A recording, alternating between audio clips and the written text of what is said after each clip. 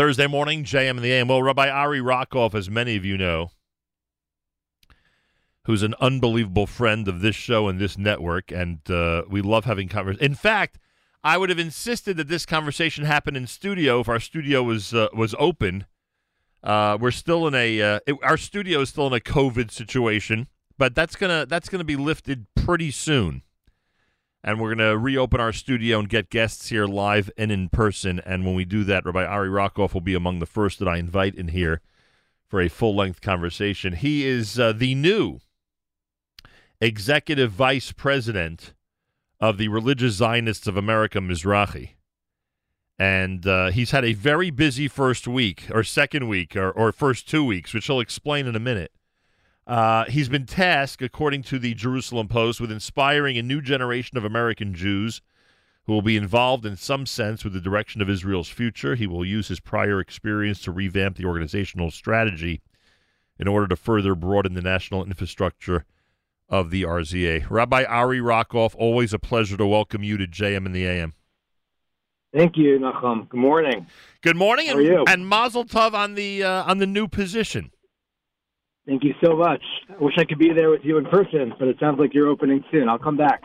Yeah, we are going to open soon, and when we do, I want you to be among our first guests because there's so much to talk about, frankly, in terms of the new job that you have. And, they talk about broadening the national infrastructure of the organization. They talk about organizational strategy. I, frankly, cannot think of a better candidate, and now, of course, a better choice. You're no longer a candidate. You're now the choice to move into this position and really take an organization that has an unbelievable history and give it a real injection of 2020 strategy. And I would assume that that's one of the things that's at the forefront of your goals in the executive vice president position. Absolutely, everything you said is true. I hope I'm worthy for the task. I appreciate the compliment, but it will take time. An organization that's been around over 100 years does not necessarily mean it's deserving of another 100, but it means that it has a long legacy to build on. And you and I have spoken a lot about that, right? Yeah. Your connection to Mizrahi, as is for many, I'm sure, of your listeners and for my family as well. Mizrahi goes back, for many people, it's very real. It's very much part of their family, their story. And I do hope I can bring all those fancy words that you just said and others are saying about me. I appreciate. I hope I can bring it to fruition. Rabbi Ari Rockoff is with us. New executive vice president, RZA, Religious Zionists of America, Mizrahi. And what's interesting, you're right that not every organization deserves another 100 years, but you know what? The state of Israel deserves at least another 100 years of support from around the world. And that's why the position you're in, I think, is so important. It could be a tremendous fulcrum of activity for diaspora Jews to be involved with Israel. And what's more important than that, frankly? And if there's one thing we've learned over the last few months and something that I've preached over the last 3.5 decades is that the future of the Jewish people is in the state of Israel. Why not make sure to convey that message actively to people who live in the diaspora? So you have a big task, you're right, but yes, Israel is deserving of the work that's required, in my opinion, to make this a really, really strong presence here in the United States. Now, we're coming on, right now we're on the heels of, and it's funny that you literally took over the week of the World Zionist Congress. I mean, that's like, talk about taking you and throwing you into the deep end of the pool, right off the bat. I mean, that's and we've explained the World Zionist Congress to our listeners many times. I don't always fully get it. In fact, last time you were on, one of your functions when you were advising them was literally to remind me how this whole thing works and to remind our listeners why it's so important to be involved. And I was proud to be on the slate with Mizrahi, and we did get a really good response from both our listeners and people here in the U.S. But explain what happened last week, right? All these delegates are assigned from different parties to be part of the World Zionist Congress. Normally, we would have been in Israel. I was in a slight depression last week, having realized that probably 2 Saturday nights ago I would have left for Israel for an incredible week there. It didn't work out. Obviously, it was done by Zoom. But explain to our audience what actually happened last week with the World Zionist Congress? Absolutely. No, it's you could say that I'm organized, or you could say I started a week after Yom Tov. But either which way, yes. No, I certainly hit the ground running. Literally, the World Zionist Congress convened for the first time ever remotely. I mean, everything here, dare I say the word unprecedented? Yeah, unprecedented in the 38th World Zionist Congress. More than 100 years in, convened for the 38th time. I believe I heard that your father also represented, correct? Well, my father was at multiple World Zionist Congresses, and the thing I always quote is that he was the youngest delegate to the last pre-state World Zionist Congress, and that unbelievable. Yeah, for me that was always a point of pride because he got involved really early. No, it's amazing, and that really solidifies and really amplifies the point I made earlier. It's not, and I do want to correct one thing, and then I'll respond. It's not an organization. It's a movement. It's an ideology. And therefore, I'll sort of correct the statement I said earlier. I could do that, right, in the first 2 weeks. Yeah, why not? Of course. Reframe. But it's not an organization, and that's what drew me. In other words, this is about the state of Israel. This is about Eretz Yisrael. This is religious Zionism was not founded, 10 years ago, 39 years ago, and operates with a mission statement. And we'll tweak a website. This is something much bigger than all of us. So, the World Zionist Congress, which I know you've explained to your audience, and frankly, you provided such a great voice, which ended up with the result that Mizrahi became a leader for the first time in the history of the World Zionist Congress. The Mizrahi, Dati, right of center, whichever designation you'd like to call it, is now in a position of majority within this Congress. And what this Congress is it was the formation of Herzl, who had of course, much of the vision of Zionism, as we know it, but he had a very profound notion that the state of Israel had to be the home of the Jewish people and the land of the Jewish people. And while we know we're in election week, and it's not my mandate here to talk on politics in this country or in Israel for that matter, in terms of the Knesset and so forth, but every 5 years, approximately, at different points, it was more often, sometimes less so. Every 5 years, approximately, since early 1900s, late 1800s, there's been a convening of the World Zionist Congress, which gives voice to the world Jewry. And every 5 years, it's adjusted based on world population. America, as the largest Jewish community outside the state of Israel, 14 million Jews live in the world, 6 in Israel, 6 here, give or take. Gets a very strong voice. 1/3, kind of works almost like the Electoral College, 1/3 of the influence of the allocation of funds and positions within the WZO, the World Zionist Organization. So that includes Kakal, which is JNF, as we call it here. It includes the Ministry of Education, which disseminates shlichim all around the world. It ties to the Masaf funding, which is, I'm sure, a topic you've covered on the show, and something that we talked a lot about during the election. So essentially, we have emerged at the end of this whole process. Fast forward to last week, and Baruch Hashem can tell everyone here, and would take very little credit. If it started on my first day, I can't credit. Anything I did was as a volunteer prior to that, and just trying to get the word out, just like you. But we emerged from those meetings, perhaps contrary to what everyone's reading here in the media, which I'm glad to address. We emerged with a majority and with the most significant influence of everything, including the entire Department of Education, which I think is, for Mizrahi, the most important, because that's ultimately where Torah decisions are made and ideological decisions are made, literally to the point, Nachum, of whether food will be kosher in certain birthright venues, as an example. Right. And give many more. So when you mention the media coverage and some of the things that have been said, I mean, primarily it's more like opinion pieces, right? In other words, people who are a little wary of the results of the election and how it did tip things more to, again, we'll call it the right, just for the purposes of this conversation. But when you talk about the media reaction, is that essentially what you're referring to? Yeah, exactly. And I think we all appreciate that. We live in a time where there's sort of a surplus of news and information, and it's hard to know what's real and what's not. And that's not. I'm saying that as a point of fact, not as a point of opinion. Right. And in this case, if we sort of zoom out and think about this, we have probably an unprecedented situation in here where we have the far left and really even to the far right. Shas and Degel HaTorah are now represented through Eretz HaKodesh. That's a new slate that emerged that has played a significant role in this, all the way to the left, who are in some ways anti-Zionist in certain ways, but are all sitting around one table. And I think that's, when you think of the Shvatim and all the different unification aspects, we are the unifier of that. Yeah, your perspective on this is one to be complimented, in my opinion, because you're right.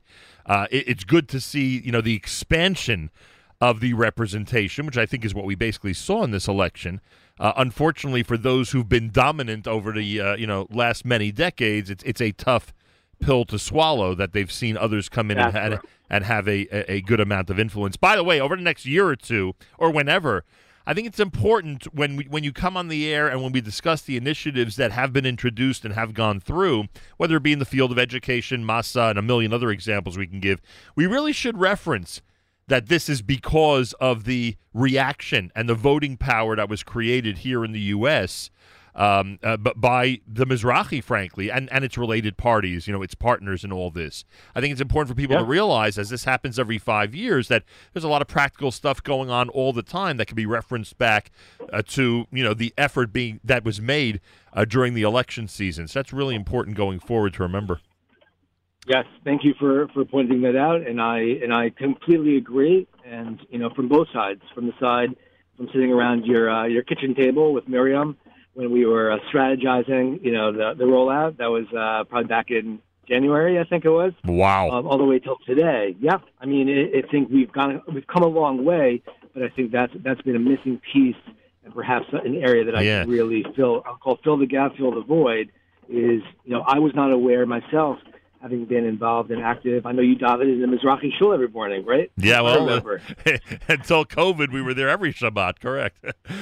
But I will say that it's important to remember that and it's funny that you said that our first meeting about it was in January, because when you think about it, that was even late in the process. I mean, it takes a year or two, folks, to get this effort rolling, to get the positive results. So kudos to all the leaders out there in the Jewish world who made sure to motivate people to get involved and to vote and to take this seriously. Because one thing, Ari Rockoff, I can confirm, and that is that the numbers bear out that our community and the segment that we call religious Zionists took this a lot more seriously than in past election seasons. And I think that's really important to point out, and hopefully that'll be like that going forward. All right, just so people understand, could you tell us the relation? Let's put it this way. So many of us, myself included, I've been very outspoken about this, marvel at the work that Rav Doron Peretz and his staff have done over the last few years with World Mizrahi. It really an exemplary job, in my opinion, especially if you think to the way things were when he took over. Could you explain the relationship between RZA Mizrahi and what he's doing in Israel with World Mizrahi? Yeah, it's a very simple answer. It's one in the same. This is a global movement. It always has been historically, and it continues to this day. And frankly, the only distinction and why we're seeing the Renaissance now is emerging from Rabbi Doron Perez, originally from South Africa. He took over the Mizrahi movement in South Africa, among many other hats and titles in the schools, in the shuls there, revitalized it over a 15-year period. In fact, Nachum, that's how I know him. He was there. He actually came to Champions Gate, where we passed back in I remember you telling YU days. Right, I remember you telling the story, right.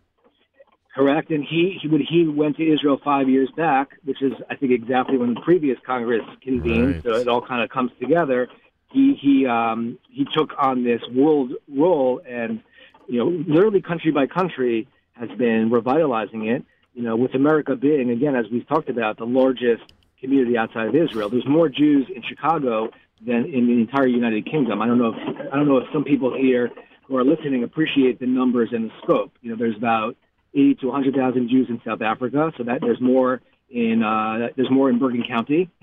So America is a much larger challenge, and that's one that I will work very hard towards. But what we're seeing now is just the tip of the iceberg. I must tell you that the world movement is vibrant. It's dynamic. In fact, they had a summit, a global summit last week, previous Sunday, just before I started, the day before, celebrating 5 years of accomplishment, and it's pretty remarkable. So it's all one and the same. Yeah. Mizrahi America, as it was originally called, was founded in 1913. Mizrahi, under its current world global Pol HaMizrahi movement, was founded in 1902, and they've worked side to side, hand to hand, ever since then, and continue to do so now. So it's really one and the same in terms of the mission and the goal and how it all works. Rabbi Ari Rockoff with us, new Executive Vice President, Religious Zionists of America, Mizrahi. Look, I don't want to give up this opportunity, frankly, to congratulate you and to really have this initial conversation. When you come in, we'll be able to get into more detail. I'll ask you really one more thing, and in all fairness, again, to Doron Peretz, what he and his staff did was incorporate a lot of events and a lot of energy through different initiatives into the movement, which was really hard. I grew up with this. I know how hard it is.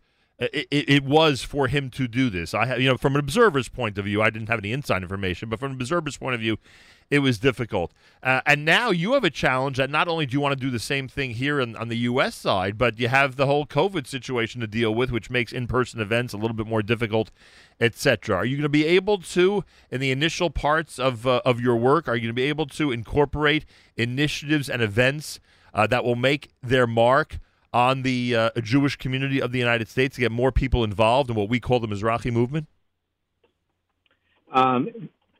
I will humbly say yes, and say yes for a reason that might surprise you, perhaps. But I'll reframe the question. Initiatives and events is what organizations do. Movements don't operate through initiatives and events; they operate through other modalities of just points of connection and relational. And I think one thing COVID has taught us all, after we've now experienced the full Shalosh Regalim cycle, and we're coming out on the other side as the rainy season literally has emerged on all sides, and hopefully in Israel as well. It's pouring for those listeners not in the tri-state tuning in. But I believe actually now we're primed to thrive even more, frankly, because there's no borders to anything. You can listen, at 7 a.m. now anywhere, right? Listeners can listen anywhere. Yes. There's no borders. There's no boundaries. Initiatives and dinners and things that, of course, we hope to do and be able to do like everyone else. We'll check that box when we can, but we will need to be creative. We'll have to be resilient and find other ways to connect. And I believe it will be challenging. Of course, I'd be naive to say otherwise. But I think people are searching. People are yearning. I know I am. I look forward to seeing you in the JM office, and studio live. And not being together relationally, obviously, is a challenge, but I think people want to connect even more, therefore. And we'll hopefully be able to I won't say to fill that void, but I hope we'll be able to operate within that void and fill a significant need that I believe I connect to and feel that need too. And so selfishly, I'll say that, but I believe that people are really yearning. Honest. That resonates, but that's where I'm thinking. Oh, I agree with you 100%. Honestly, I think the World Mizrahi experience in the last 5 years proved that Jews in the diaspora are simply yearning and just need the guidance and need the type of venues. I don't just mean physical venues. I'm talking about even the more virtual venues to take part and to be involved. And if you can accomplish that on this side, then what a tremendous accomplishment it will be. And frankly, I have complete faith that you could do it because I have seen the way you lead, and you're simply amazing. So, Rabbi Ari Rockoff, I'm going to take this opportunity to again wish you a mazal tov. Look forward to more conversations about all this.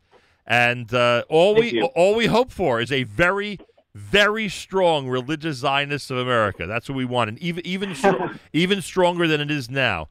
And we wish you the best of luck in pulling it off, frankly. Thank you so much. I really appreciate the invite, and I look forward to continuing the conversation, as always. Yeah, 100%. The conversation gets more and more people involved. It gets more and more people excited about the most important thing in the national vision of the Jewish people. And that, of course, is the state of Israel. Folks, please remember that. If you take anything away from this conversation I just had with Rabbi Ari Rockoff, as we congratulate him on executive vice presidentship of the Religious Zionists of America, take that away. Like I always say, the future of the Jewish people is in the state of Israel. Let us remember the most important national mission of the Jewish people. And this is, again, operating on the assumption that, thank God, we have accepted our Torah and have our Torah and study our Torah and live our Torah. But in terms of what is to come, the most important national mission of the nation of Israel is to maintain and strengthen the state of Israel. Simple as that. Just like we're supposed to maintain everything in our religious lives as a Jewish people. Thursday morning broadcast. This is America's one and only Jewish Moments in the Morning radio program, heard on listener-sponsored digital radio. Round the world, the web at NachumSegal.com and the Nachum Segal Network, and, of course, on the beloved NSN app.